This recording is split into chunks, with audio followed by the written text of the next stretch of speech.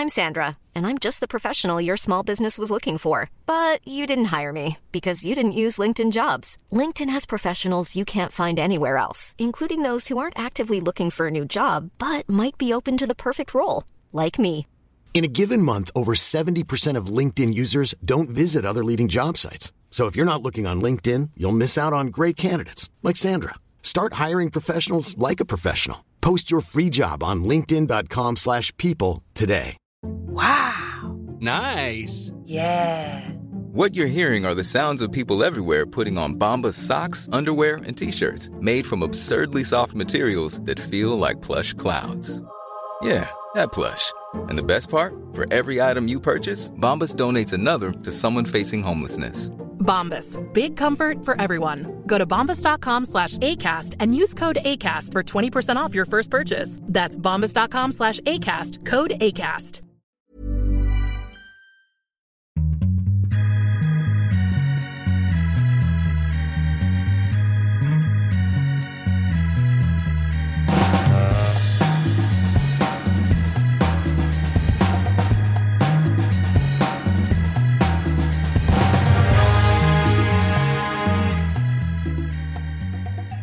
Mycket varmt välkomna till en ny Viasat Hockey-podcast. Jag är väldigt glad att säga hej och välkomna också till två av våra experter som ni kommer att föra mycket av under Channel One Cup och Junior-VM.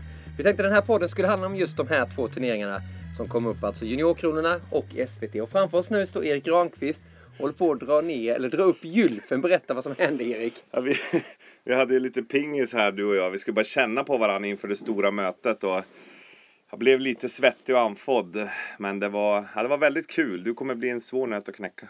Svettig? Det var ju bara inbollning, ja?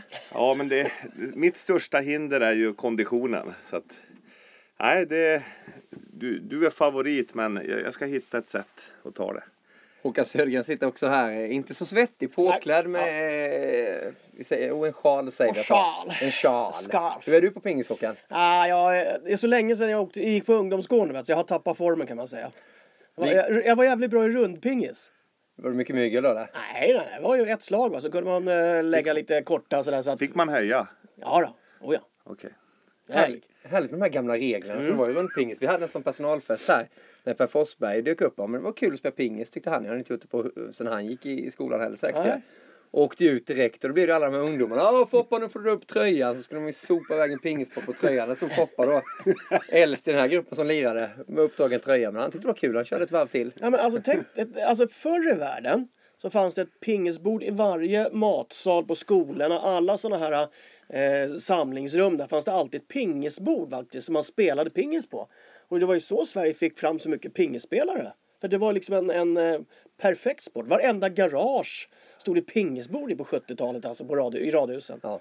Det har försvunnit det här. Ja, nu är det innebandy. Ja. Ska du börja skylla på det nu? Nej, men jag tror att det har tagit över mycket av det. Fast jag tycker det stora problemet är att det är knappt några ungdomar som gör någonting när man kör omkring på gatorna. I alla fall där jag bor. Man ser aldrig några.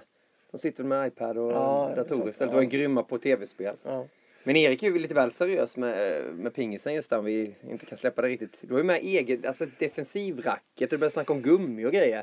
Jag brukar ju bara spela med den här racketen som finns där. Du kan spela med en bok. Det kan ju vara en bok också. Jag vann ju Färjestad-mästerskap. Jag slog lob i en 7-sättare där innan jag lämnade Karlstad. Och jag har ett specialrack. Alltså stommen är en defensivstomme. Och sen har jag ett halvdistans loopgummi, det röda då.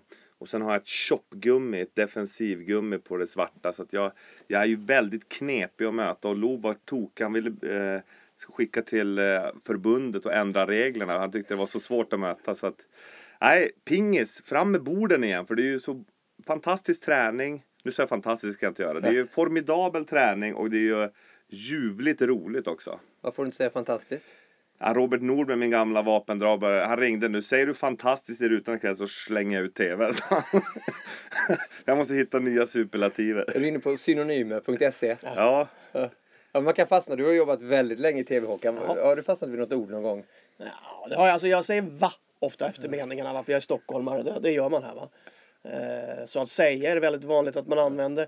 Men sen det största felet som man ofta gör, och det har jag fått inpräntat i mig från Lars-Gunnar Björklund, Lasse Kink, Tommy Engstrand.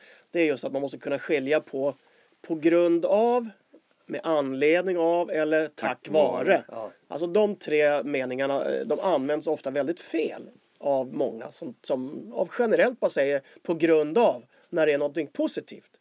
Och då kan man inte säga det, för på grund av det är en negation. Där har jag inga problem tack vare att jag var intresserad av svenska i skolan. Exakt, det är viktigt. Så det är just de här adjektiven jag vill variera lite mer. Men vad häftigt att du säger Lasse King där, för just det är sådana grejer sitter ju kvar i bakhuvudet när någon har sagt till en någon gång man har fått lära sig.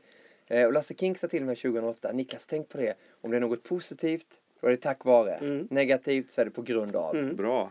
Och sen om man vill ha objektivt så är det med anledning av. Ja, med anledning av. För då lägger du inte någon viktning på vilket håll det är åt, utan då får man skaffa sin egen uppfattning.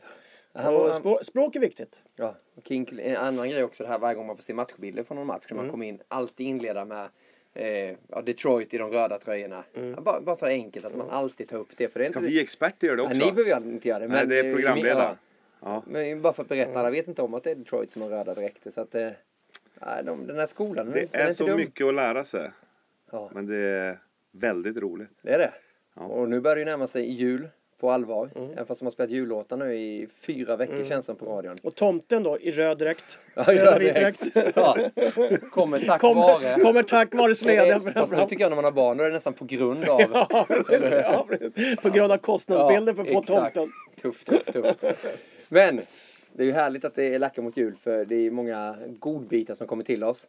I form av, först så värmer vi upp med Channel One Cup, andra delturneringen i Eurohockey Tour. 3 Kronor vann ju den första Karjala-tournament. Nu är det dags för Channel One.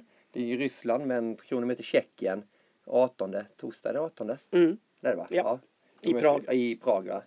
På vägen ner till Sochi. 18:30 så visar vi den matchen på TV10. Vad tror ni om Channel One nu? Den här truppen han tog ut mot? Intressant trupp då, med tanke på att det är så mycket KHL-spelare. Några som kommer att få pröva sig lite igen, eller för första, andra, tredje gången där och ska upprepa en succé. Några ska kvalificera sig. Och så framförallt så får man se om de utvecklas på det sättet som man hoppas av spelet i Ryssland. För att det är som sagt, det är en helt annat träningsklimat. Det är ett helt annat spel i den ligan jämfört med vad det är SHL. Och även i NHL och liknande ligor. Så att alla de där detaljerna ska bli kul att få se vad... Är det något speciellt du tänker på i truppen? Alltså du har ju till exempel en som gjorde väldigt stor succé, Hersley då, va? Om han då det här året har tagit ett steg upp, eller om han har blivit mer defensiv som kanske rysk hockey, klubbhockey, eller om han har lyckats bibehålla hela den här offensiva inställningen och skottet framförallt och powerplay, va? Så att det är lite sånt där. Jim Eriksson, hur han då utforskar i den miljön han är nu, om han utvecklas ett snäpp till, eller om man kanske haft bättre att vara hemma i Skellefteå. Mindre i plånboken, men kanske mera utveckling i spelet. Så det är sådana där små detaljer. För om du ser på laget som sådant, så är det sällan jag har sett ett så starkt lag dra till en i Svestia, Channel One, allt vad de heter på den decemberturneringen som är i Ryssland. För där brukar det som sagt vara manfall, va? Men nu är de flesta ju på hemmaplan.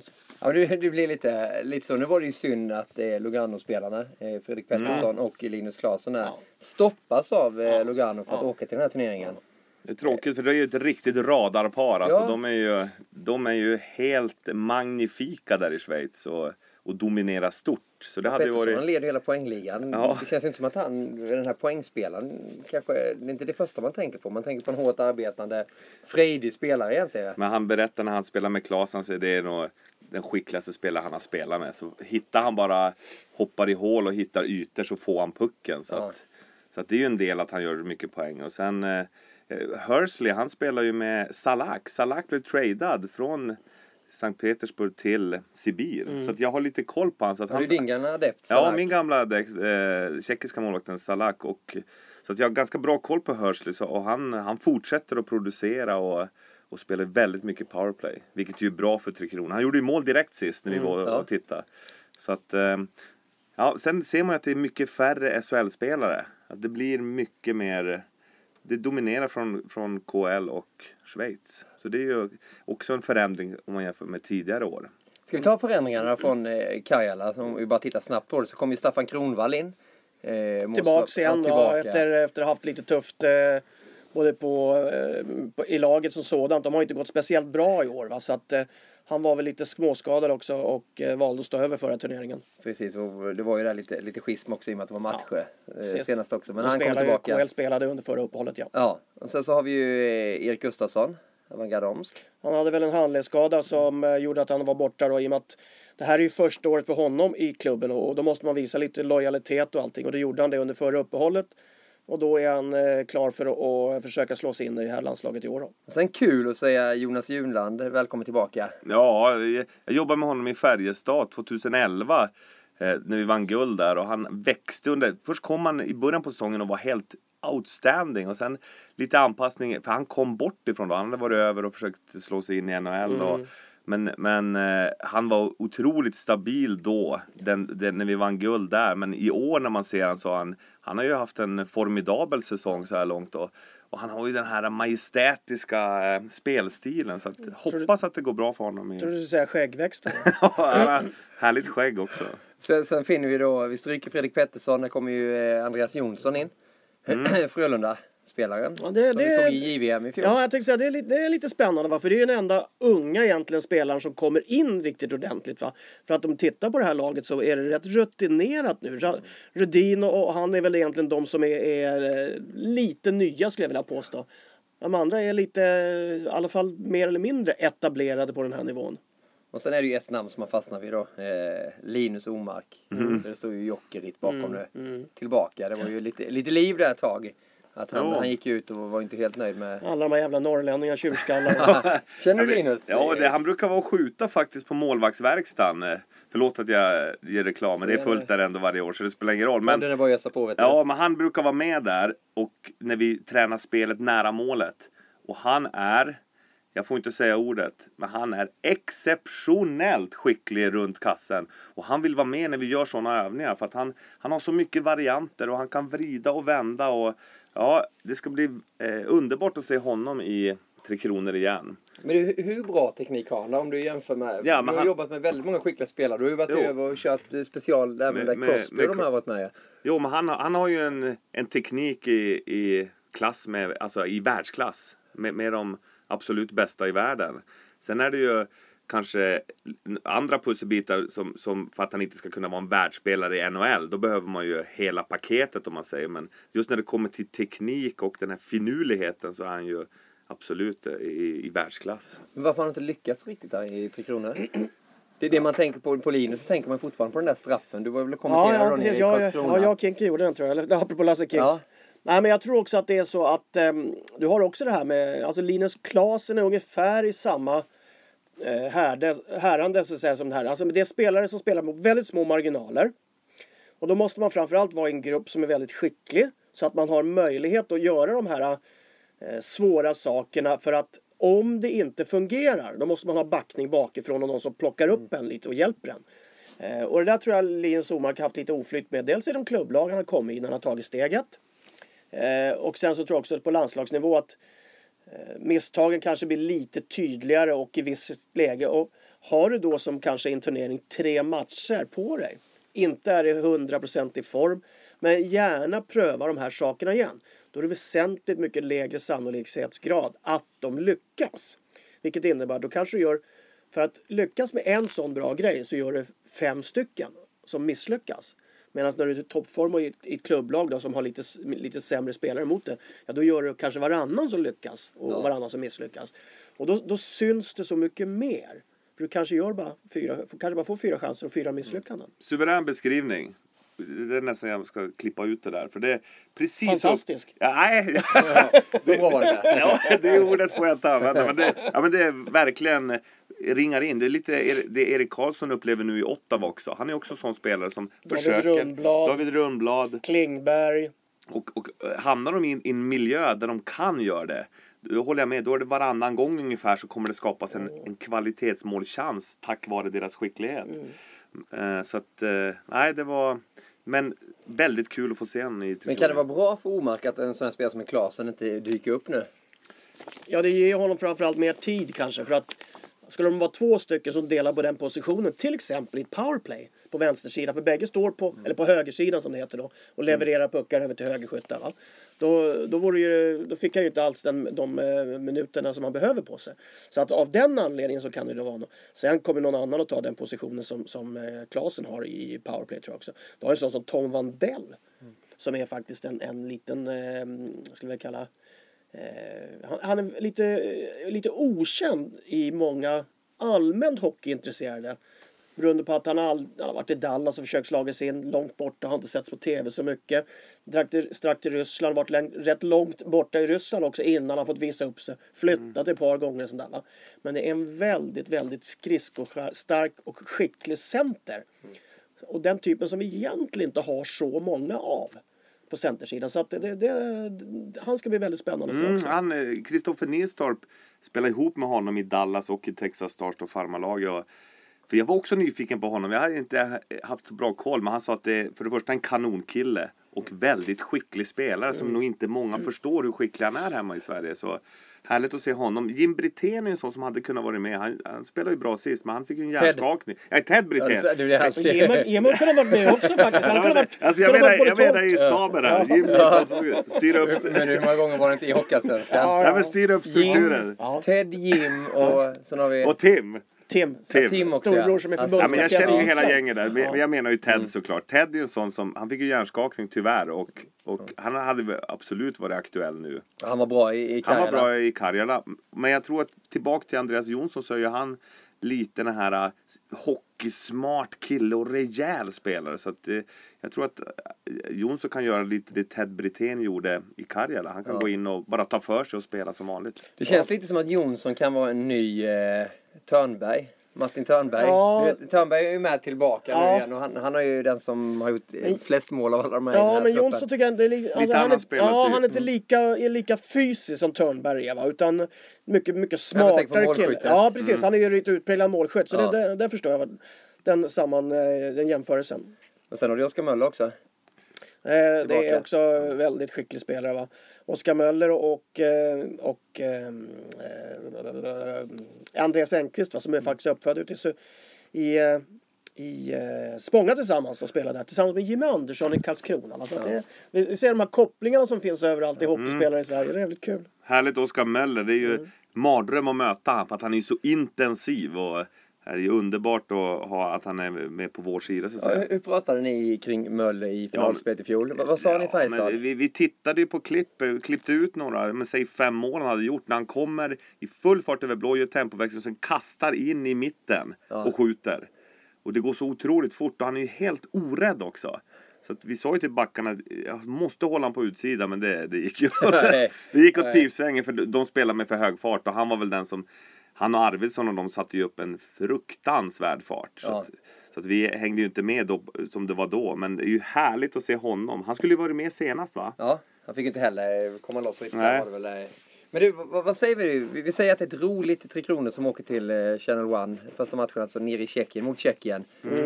Torsdag 18:30. Sen så drar de till Moskva. Sochi. Då vill jag Sochi är det ju. Kort bara prata lite om målvakten också. Så det är samma målvakter som sist. Henrik Karlsson och Anders Nilsson. Och Henrik Karlsson gjorde väl ett av sina livs bästa matcher mot Finland där. Han gjorde ju en formidabel insats där. Och räddade Tre Kronor ganska mycket i den matchen. Men båda två och Anders vann ju 2 av matcherna. Gjorde en del matchavgörande räddningar. Och VM där han var lysande. Så att det känns som ett stabilt målvaktspar. Och efter Karjala så har de fortsatt spela på en hög nivå borta i KL. Så att, han sa det mot, så det är de här målvakterna som är och slår nu i Europa. Jag menar, det finns många andra bra målvakter, men de här 2, det finns ingen anledning att ta in någon annan nu. Absolut inte när de är så. Och fortsätta att spela sådana här matcher och växa in så att också alla utespelare lär känna dem. Just det är de där. Vi litar på dem. Alltså jag tycker det är bra tänkt av staben. Vad ger du för råd, Håkan, när man åker till Ryssland innan jul? Du har gjort ett antal gånger. Förr i världen så sa man, ta alltid med lite Lacoste-tröjor där. För det kan du byta mot kaviar och vodka. Det är bra att ha på julen. Så.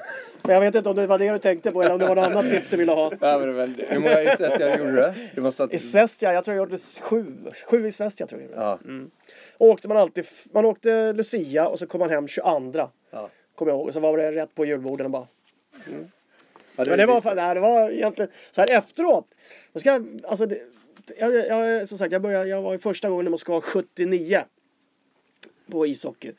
Och efter det så har jag varit där ett antal gånger också. Men det är något så fantastiskt att ha varit där på den tiden. För det finns inte längre. Det är Ryssland, det är öststaterna eller det är kommuniststyret. Allting det är borta. Det är historia som man har varit med och upplevt.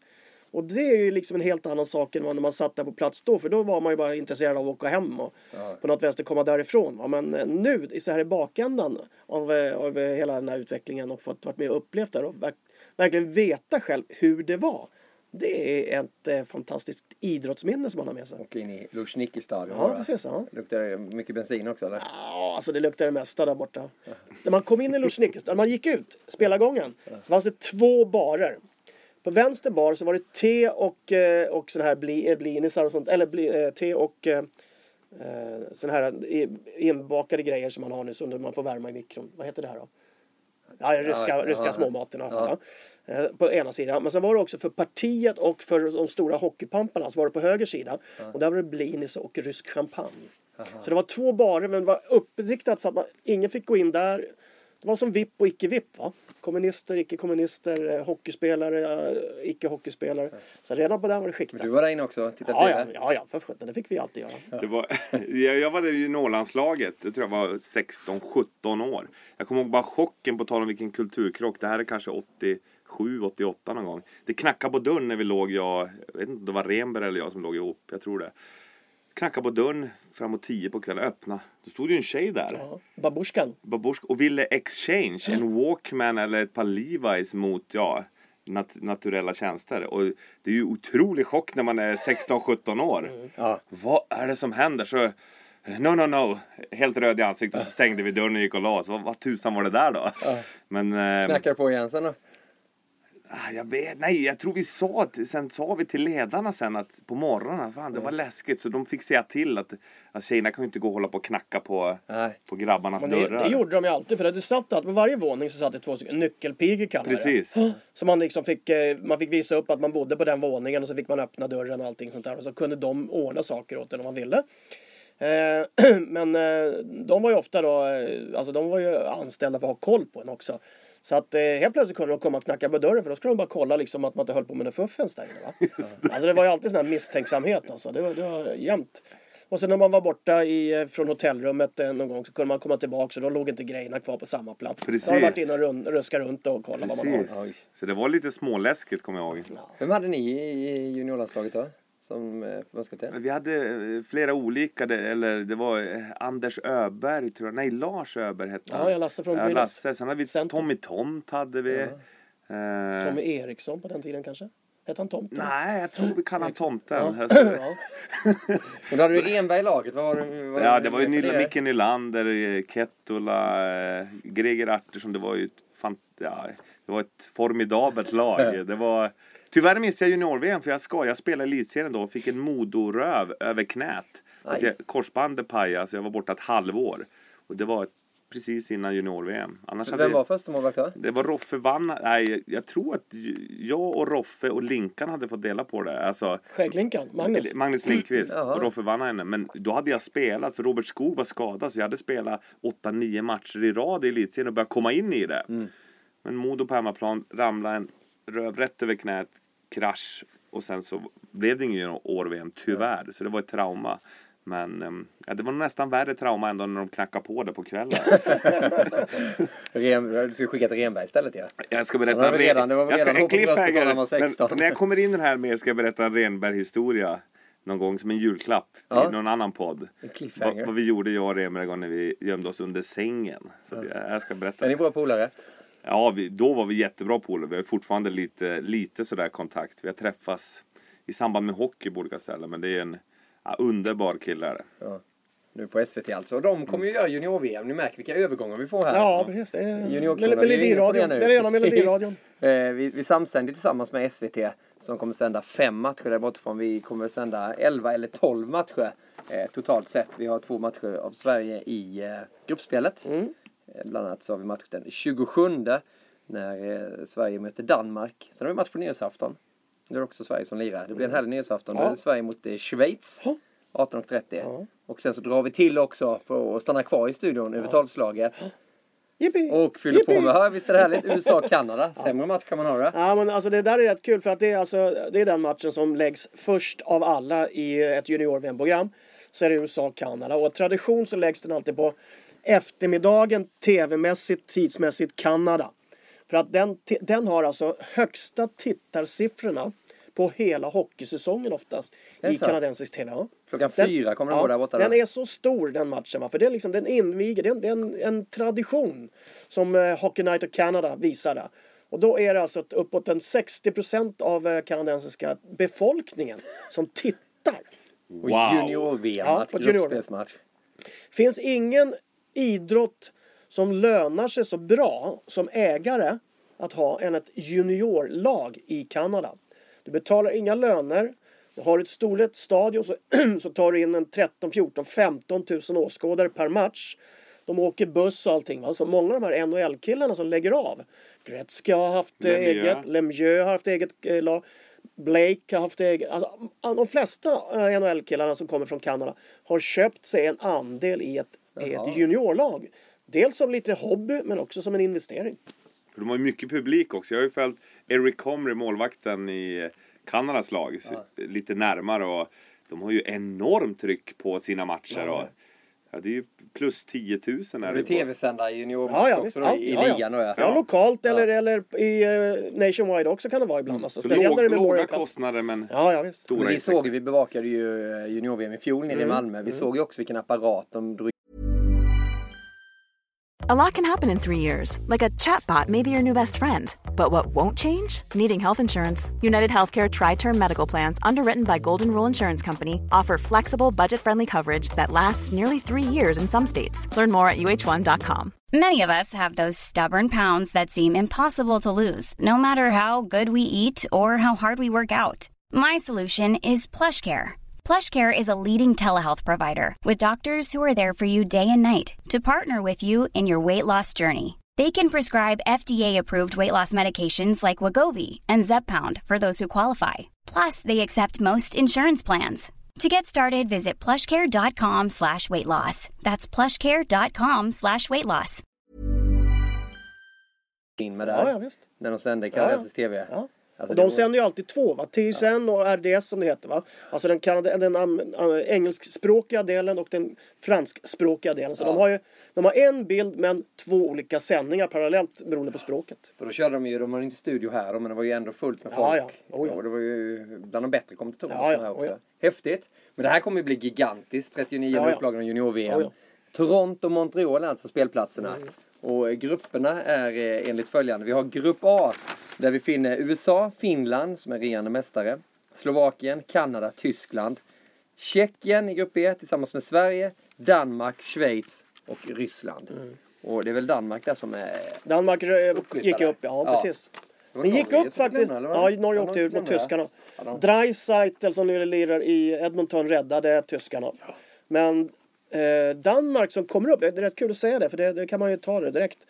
Danmark som kommer upp med några, Ehlers grabb är med, Sebastian Ehlers tror jag heter, och sen är det en eller är det en annan som man brukar säga ordvitsigt då. Ja, men ett annat svenskt välkänt namn från Danmark som har varit i Sverige, pappan. Som är stora stjärnor. Men de har varit så pass lyckosamma så att det laget som plockade upp dem till JVM, de var av den årsklassen som de också kunde spela i år. För det brukar ju vara så illa, va? Att det lag som oftast rycker upp med sitt lag, där går en hel årsklass ut som var bra. Och så kan man få ett dipp då och inte kunna försvara platsen tack vare att man får in en annan årgång. Som är då. Men grund av att man får in en annan. Tackar. Men danskarna är lite lyckosammare här året för att de har faktiskt kvar sina stjärnor från förra året mer eller mindre. Och det blir kul att följa dem i den gruppen. Ja, men de kommer inte ha sportmässan ändå. Men det är ändå lite bättre möjligheter. Ja, för Norge var inte fräcka.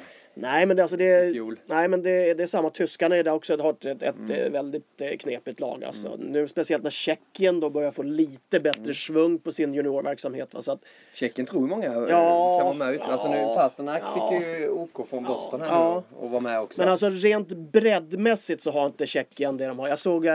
Jag såg deras lag som var nere i Jönköping i augusti. Det var rent ut sagt skrynkligt. Ja. Ryssarna hade inte speciellt bra lag där heller, men de har faktiskt rätt så mycket spelare bort från Kanada nu som spelar juniorhockey där. Alltså. De mötte ju Kanada, de har väl en sån här superserie. Ja, just det. De vann ryssarna. De vann ju ryssarna, ja. För Kanada, de har inte vunnit JVM sedan 2009. Nej, men det var inte Kanadas landslag heller. Va? Nej, det var ju olika spelare. Det var ju olika Western Hockey League satte ihop ett All-Star-team. Men de har inte vunnit sedan 2009. De vann väl 2005 till 2009 vann de. Ja.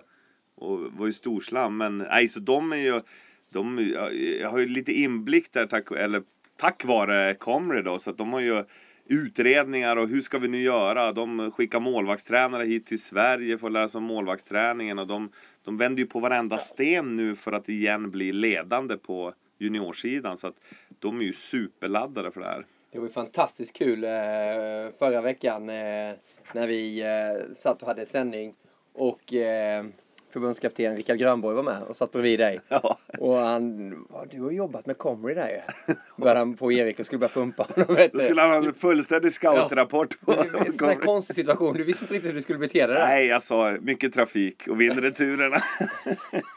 Nej, men det var kul att snacka Grönborg. Han verkar också väldigt förberedd. Han är ju en hockeynörd. Ja. Alltså nörd i positiv bemärkelse. Han älskar hockey och han mycket kunskaper på alla områden när det gäller hockey. Så. Han är ju av den transatlantiska skolan, i och med att han har ju varit väldigt mycket borta i USA först och främst då, med collegehockeyn och allting sånt där, juniorhockeyn då. Och där har de ju faktiskt till lite skillnad mot här att de är ju ofta heltidsanställda, ledarna alltså, på skolorna och i juniorlagen. Och de lägger ner oerhört mycket tid på förberedelser och kontakt med spelarna och sånt där. Va?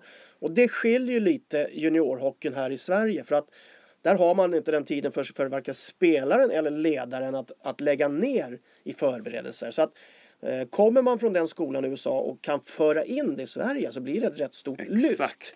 Av den anledningen att man för in någonting som förädlar produkten lite bättre. Och därför så har ju Rickard Grönborg och Tommy Bostedt är dödsgamla polare alltså, som har följt varandra på avstånd länge och utvecklar det här. Så att av den anledningen så tror jag att Rickard är väldigt bra för svensk juniorhockey generellt. Håller med totalt. Ja, och följer faktiskt Roger Rönnberg som har lite av den metodiken också fått med sig, i och med att han har varit borta mycket med juniorlandslag. Och så har han ett tillägg, så blev han skicklig benchcoach, alltså matchcoach, och lärde sig det här att matcha mot rätt spelare, och som är en konst som kanske inte alla coacher hemma i Sverige behärskar i närheten av vad Grönborg gör. Jag kommer ihåg när vi jobbade i VM ihop 2010. Då Bostedt gick till gymmet, så kom Grönborg några meter bakom. Ja, det var så. Så ibland när inte Grönborg ville, då sa Tom bara, nu går vi till gymmet. Ja. Och de ville Grönborg det också. Exakt, fast han kanske, men det var så kul. De var nära varandra. Du sa att de var en bit ifrån varandra. Men när de är tillsammans i en organisation, då jobbar de tätt ihop. Det är som jag tror att det kommer vara vår nästa förbundskapten, Rickard Grönborg. Alltså jag tror att steget ifrån ett JVM-lag till ett Tre Kronor som ansvarig coach, det kanske är lite för stort direkt när du är så pass ung ledare som ändå Rickard är, va? Det är nog inget tvivel om att han skulle klara det, men det är fråga liksom om den yttre miljön accepterar det på det sättet som han gör. Så att jag tror inte det skulle vara någon nackdel att man var borta ett tag emellan de två uppdragen. Men han har ju ändå varit med som assisterande nu rätt länge och har varit stor bidragande orsak till att det gått så pass bra. Men en nackdel att vara förbundskapten på en eller annan nivå, det är att du jobbar en vecka, ledig 4, 6, 8. Sen jobbar du en vecka intensivt med matchning och allting sånt där. Och jag tror att påfyllnaden av just det här med matchcoachning, planering, alla de där detaljerna som du kanske tappar lite som landslagscoach eller förbundsanställd. Va? Den behöver du komma och återknyta till via en klubbverksamhet eller ett vanligt, man ska säga, tränarjobb, coachjobb. Så att det skulle inte förvåna mig om han hamnar någonstans borta i Nordamerika ett tag och sen har möjlighet att komma tillbaks. Eller om han hamnar på någon annan nivå. Nu är det väldigt stor uppmärksamhet efter svenska coacher borta i KHL också. Jag tror att det är många som kommer att försöka ta sig den vägen och få lite erfarenhet och skinn på det sättet. Han skulle göra succé i KHL med en bra stab runt sig. Alltså, för han är en sån kille som behöver seriösa killar eller tjejer runt sig som jobbar lika noggrant som han vill att man ska göra. Och jag håller med. Jag tror att han kommer bli förbundskapten. Men det kan nog dröja några år till. Men jag tror absolut att han skulle klara det. Han berättade för oss att han har ju tackat nej till SHL-lag också. Att han trivdes så bra med den här rollen nu. JVM och sen jobbar med 3 Kronor också. Han är ju bosatt faktiskt borta i Utah. Va? Med fru och barn. Så att det är därför jag säger också. Jag skulle inte förvåna mig mycket om det blir något nordamerikanskt uppdrag ett tag. Han hälsar förresten. Jag pratade med han i morse för lite om Mika Zibanejad. Vad det är för kille och inför sändningen vi ska göra. NHL-sändningen idag. Boston 8 va? Så att han tyckte det var kul att vara med förra sen och hälsar så mycket. Ja, trevligt. Han är mycket sympatisk man, Rickard Grönbo. Vi håller tummarna för borta i Nordamerika när det är dags. Truppen, ska vi dra den? Målvakterna, Samuel Ward, som man tydligen ska säga, Erik. Du har jobbat med. För vi ringde till hans agent och då frågade en kille på jobbet efter Samuel Wards nummer. Vad, sa agenten. Och vad ska det vara egentligen? Ja, alltså det är ju... Samuel, ja men det är väl Samuel Ward. Jag har också fått kritik för att jag har för mycket engelska uttryck i sändningen, att det blir svengelska. Så jag tänkte köra lite sviska idag, lite svensk-tyska. Samuel Ward. Han stavar ju W-A-R-D. Ja, och det är ett W är runt va? Samuel Ward. Så det är lite svårt. Men det är som sagt, vi kommer väl ihåg Hersley. Hersley. Ja. Och det kan du säga på skånska, så är det ju Hersley. Så men jag tror själv säger han har varit med på camp också och kört lite på is med honom sen han var yngre och jag tror att han säger Ward, alltså Samuel Ward. Vet vi varifrån efternamnet kommer? Är hans... Han är född i Nyköping, så det är inte... så det är inte att om det släktmässigt kommer från Nordamerika, England, precis. Eller vad är det för? Det ska jag ta reda på till junior-VM. Vi säger Samuel Ward så länge. Han har kollegor på målvaktsfronten. Linus Söderström, Jonas Johansson, Backa, Sebastian Aho, Skellefteå. Sen har vi William Lagesson. En liten överraskning för mig faktiskt, att han tog med honom. Jag ska kommentera hans där. Oliver Kylington. Vi spänner på med Robin Norell, Andreas Englund, Julius Bergman, Gustav Forsling, Robert Hägg, där har ni backsidan. Forwardsidan, Jakob Delaros, Anton Blid, Victor Olofsson, Rasmus Asplund, André Burakovsky uppsatt här.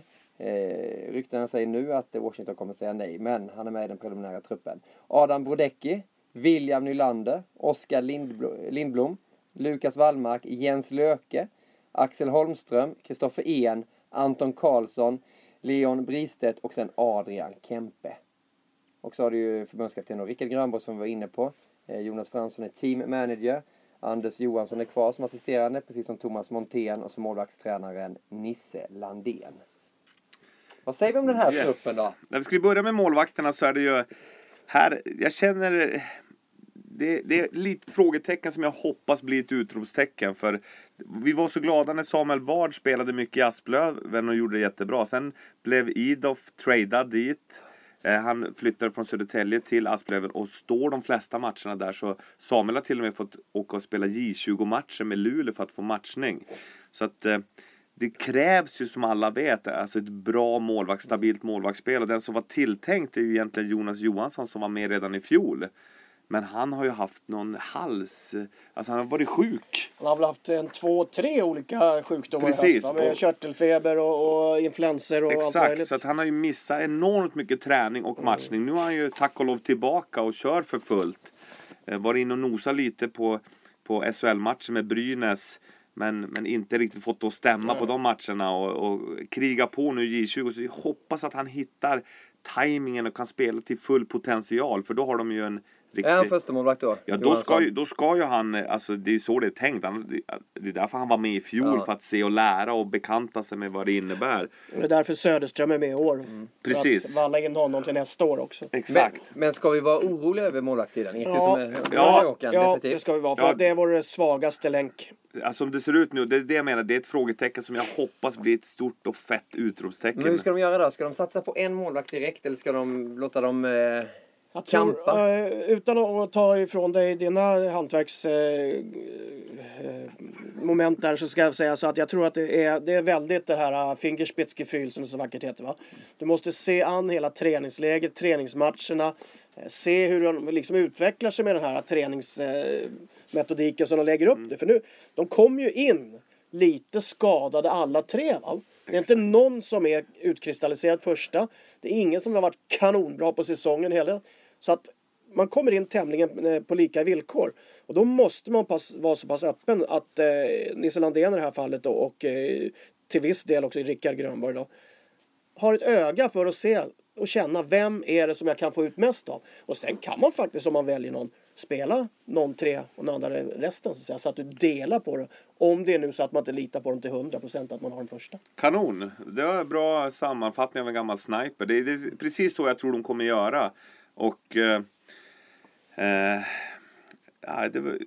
vad ska jag tillägga till det? Jag kan tillägga till exempel när de vann senast så var Johan Gustafsson, då spelade han i Luleå. Jag kommer ihåg, han var hos mig i Färjestad på hockeygymnasiet och sen blev det för låg nivå där i Skåre division 1 så att han åkte till Västerås där han fick spela mycket. Sen ringde han mig inför junior-VM-året och frågade, hur ska jag göra nu? Jag vill ju komma och jobba med dig igen. Jag vill komma till Färjestad igen.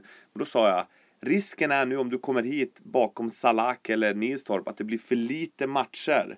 Jag skulle älska att jobba med dig igen, men jag skulle tipsa, åk till Luleå, jobba med Daniel Henriksson där och du kommer säkert, de varvar med där. Du kommer få spela mycket. Han gjorde det, han fick spela mycket och kom in i junior-VM efter att ha spelat på en SHL-nivå på ett jättefint sätt. Så där var det naturligt. Men här, det som är positivt här som jag lyfter fram är att de vann senaste turneringen de spelade och då gjorde målvakterna bra prestationer.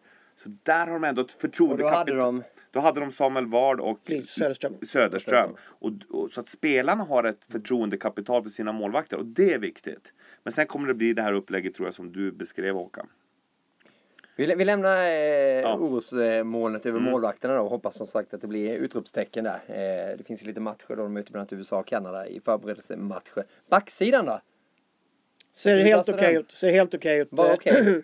Ja, för att det som skiljer den här uppsättningen mot vi haft de tidigare åren så det är inte att vi har den här utkristalliserade, skickliga spelaren med teknik och möjligheter att leda laget offensivt. Det här är mer ett stabilt backspel med några kanske lite skickligare spelare. Med Shillington. Ja, framförallt tänker jag på Norell och Hägg. Det är ju liksom stöttepelarna i försvarsspelet här, va? De kommer få mycket speltid tror jag. Och sen kommer du att bänka upp de andra med olika uppgifter heter på svenska, förlåt. Var lite norska kom in också. Ja. Nej, men Lagersson är ju sån, va? Englund är också en sån kille. Forsling är också en sån som är stora, tunga, ska liksom boxa ut framför eget mål och vara lite fysiska och lite kaxiga, va? Och sen har du kanske då största överraskningen för mig, Julius Bergman. Som vi följde mycket i Hockeyallsvenskan för något år sedan också. Ja, som drog över och spela i Kanada då, i London Knights. För den delen, ett av de här lagen som är väldigt mycket publik på. Stora. Ägs väl av Dale Hunter tror jag fortfarande. Okay. Ja, jag tror familjen Hunter ägde dem förut. Men han är ju med då tack vare sin högerfattning, skulle jag vilja påstå. Det var väl han och Niklas Hansson i Rögle egentligen, som var de två högerskyttarna som hade möjlighet att välja mellan. Va? Och då valde man då Bergman i och med att han har tempot och han har den där högerfattningen och erfarenheten borta från Nordamerika. Du måste bara uttala namnet också på laget som William Lagesson spelar för. Dubuque Fighting Saints. Fighting Saints. Vilket namn alltså. Ja.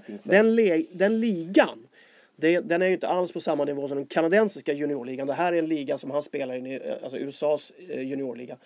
För att han kan inte spela A-lagshockey i Sverige. För gör han det, då förstör han sina chanser att gå på college eventuellt på scholarship. Det är sådana där regler de har där borta. Så han har valt en annan väg. Backsidan okej. Forwardsidan, Erik? Vi pratade, får jag bara lägga till, att Shillington Oliver, det var kul att han kom med. För han är ju en sån här joker. Vi pratade om Omark och Erik Karlsson tidigare. Han är ju en sån som, får han våga och testa och göra saker, så varannan gång så kommer det bli målchans framåt. Och då så blir det bakåt. Så han är ju... Junior, så som det ska exakt, också, så han ska man hålla ögonen på såklart. Vad gillar du bäst med forwardsidan? Jag gillar ju Arvika Micke Johansson har pratat väldigt gott om sin uppväxt på samma ort, Jacob de la Rose, och han är väl den som har spelat flest juniorlandskamper genom tiderna för Sverige. Han var uppe på 91 matcher någonting, va? Ja. Jag såg i något papper här. Han gör ju sitt tredje JVM också. Ja, precis. 91 matcher han spelat, Jakob. Så han kommer väl bli lite högra hand för Grönborg, alltså en sån som vet exakt vad det innebär att spela. Och det läggs ju rätt så mycket fokus då på de här 97-orna som är med. Shillington är 97 till exempel. Du har Asplund där från Färjestad 97. Du har Löke 97 också. Killar som spelar i Löke framförallt i SHL redan och gör det rätt bra från sig. Va? Men alltså vi är lite tunna på forwardsidan också. Just när det gäller de här ska man säga, högkvalitativa stjärnorna. Alltså vi har ingen Filip Forsberg. Vi har ingen Elias Lindholm i år, va? Vi har William Nylander. Ja, men jag är inte riktigt lika såld på honom som alla andra. För stor felmarginal. För lite på och av. Kan vara lika mycket av som på. Kan göra 3 mål när man förlorar med 7-3 till exempel. Va? Han gör inte 3-2 när man vinner 3-2. Men han leder ändå Modo i SHL. Ja, men vad ligger de då? Ja, men ändå med tanke på att han är född 96. Jo, men alltså men då säger man, men han är 96, han kommer. Men tittar du på de här Filip Forsberg idag, alltså i topp i NHL. Ja. Det hade inte William Nylander varit, va? Så att det är ändå en viss skillnad. Du jämför dem nu med Filip Forsberg. Ja, för Filip var ju den som kom in på junior-VM-standard i fjol, va? Och just det, ja. Så att, alltså vi måste förstå att när man hamnar i ett JVM i de här städerna på den här nivån, då är det jävligt bra ishockeyspelare. Och då kan man inte åka och flippmacka in i mitten ibland och tycka att det är kul ibland, och den dagen man inte känner för så funkar man inte i laget, utan man måste ha mycket mera förståelse för lagarbetet, och sen ska man hela tiden kunna glänsa i tillägg till det. Och jag är inte så säker på att William Nylander är där riktigt än. Okej, exakt det här sa jag till Andreas Johansson i fjol när han var i Södertälje med William Nylander. Ja, men det stämmer inte riktigt, Erik. Han är en jäkla bra karaktär. Och Andreas var helt lyrisk över att få coacha honom. Bara han får rätt. Man liksom säger åt han på rätt sätt och ger han ramarna var han ska jobba. Då gör han det, sa Andreas. För jag hade också lite frågetecken. Så att jag hoppas att Andreas har rätt i det här fallet och inte att han visar det, Håkan, att han är redo att ta det här steget också. Med vilken press också. Vi vet att det sitter miljonpublik hemma och tittar. Plus att han kommer över till Toronto då, där han är draftad och gick som nummer 8. Och så ska du ju veta också att de andra lagen vet ju om det här också. Va? Så han kommer inte ha en lätt tillvaro på junior-VM. Han kommer vara jäkligt påhälsad alltså, överallt. Både utanför och på planen. Så att han kommer få tufft alltså. Axel Holmström tycker jag. Jag såg i augusti såg jag honom. Fantastiskt bra kille. Ytterligare en sån där Skellefteå-spelare som har liksom en verktygslåda som är hur stor som helst. Va? Kan göra både det ena och det andra. Så. Fantastiskt skick. Lukas Wallmark där också, va? Blir ett nyckelspelare. Ja. Brodecki. Nej, jag tror det ska Brodecki. Ja, det där är alltid också jäkligt bra. Så att Adrian Kempe också i Modo, va, som glider lite under radarn. Mycket tack vare att Nylander tar på sig stjärnljuset. Va? Så att det är också en kille. Men totalt lite sämre kanske generellt toppkaraktär i laget än vad vi hade i fjol. Det finns ju ett hopp här. Ytterligare en cliffhanger. Per Ledin bor ju ihop med Lukas Wallmark ibland på bortamatcherna. Så att jag ska ringa Ledda nu inför JVM och få lite härliga historier. Men det får vi ta sen. Ja, men han är helt nu Ledin också på isen. Han avgör mycket game-winning goals. Verkligen. Hoppas att Lukas kan göra det också. Men vad sätter vi in det här laget i då? Vad är ett bra resultat?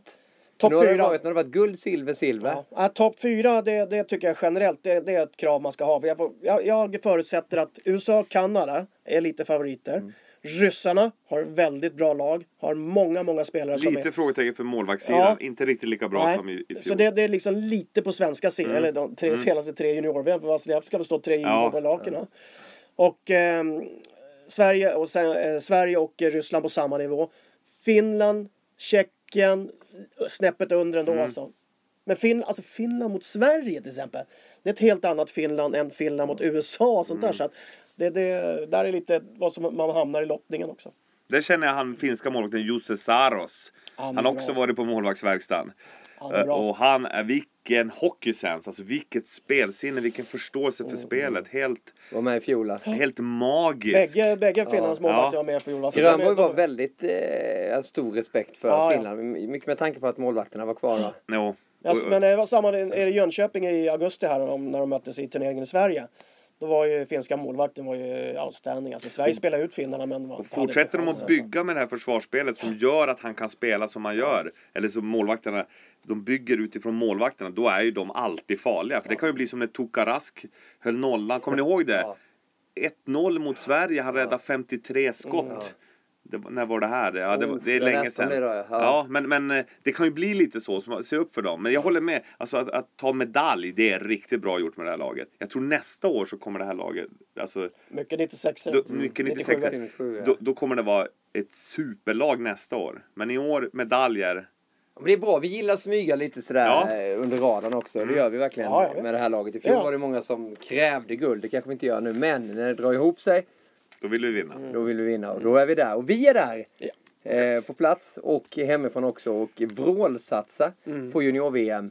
Men alltså över 11 matcher. Vi kör igång den 26 december och då visar vi på TV10 USA-Finland. Häftig start också. USA har ju ett kanonlag. Och USA är ju lite håsade alltså, tack vare Jake Eichel som kan vara en av first draft i sommar tillsammans med Connor McDavid där. De två slåss ju lite om den här. Och det kommer att avgöras antagligen vem av de spelarna som visar att de lyfter sitt lag bäst. Ja. Eichel, jag intervjuade honom i fjol och han var jättenervös. Han var tvungen att gå ut först och torka av liksom svett. Sen kom han ut, gjorde intervjun. Då kom deras medieansvarig ut i USA och frågade hur har han svarat på frågorna. Vad kan han förbättra? Jag menar för utbildan alltså. Och så jag bara, den här killen han kommer spela i NHL 15 år. Igår kväll när jag låg och förberedde mig för det här dagen, då såg jag intervju med Connor McDavid. Då fick han den frågan, hur kommer du kunna hantera pressen som blir? Ja, jag är medveten om att det kommer bli helt annorlunda, men jag måste lära mig det här. Så att det är... De svarar ju klokt, men det är ju en press på dem som de heller aldrig har varit med om. Nej, och sen bara för att dra det ut, jag ska inte dra det för långt alltså, men att vara första eventuell draft från USA, det är en grej. Men är du first draft overall, uppväxt då i storstjärna i Kanada, så är det en helt annan historia. Alltså du kan inte jämföra det på samma sida. Va? Så McDavid har erfarenhet och Eichel är på väg att få det. Va? Men McDavids... hur de har följt honom hela den här säsongen nu. Mycket tack vare han slogs där och bröt handen någonting va. Han har lärt sig en hel del på den här resan. Stora stjärnan alltså i junior-VM. Vi kör igång alltså den 26. Och innan dess så har vi då hela Channel One Cup. Vi har Hockeyallsvenskan och alla matcher från NHL. Det blir mycket, mycket hockey. Underbart. Erik Granqvist, vi laddar upp för NHL och för den här pingismatchen som vi ska fullfölja på Södergren. Nätdomare. Du får nätdomare. Jättekul att ni har lyssnat. Gå in på facebook.com/viasathockey och gå in på viasatsport.se för alla höjdpunkter från allt vi sänder. Och du, god jul på er. God jul. Och glöm inte bort facebook.com/viasathockey. God jul. God jul. Hej.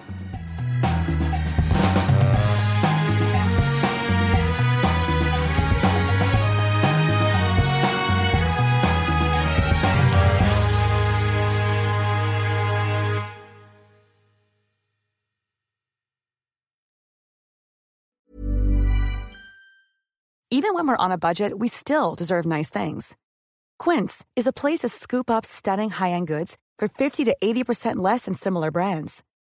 They have buttery soft cashmere sweaters starting at $50, luxurious Italian leather bags, and so much more. Plus, Quince only works with factories that use safe, ethical, and responsible manufacturing. Get the high-end goods you'll love without the high price tag with Quince.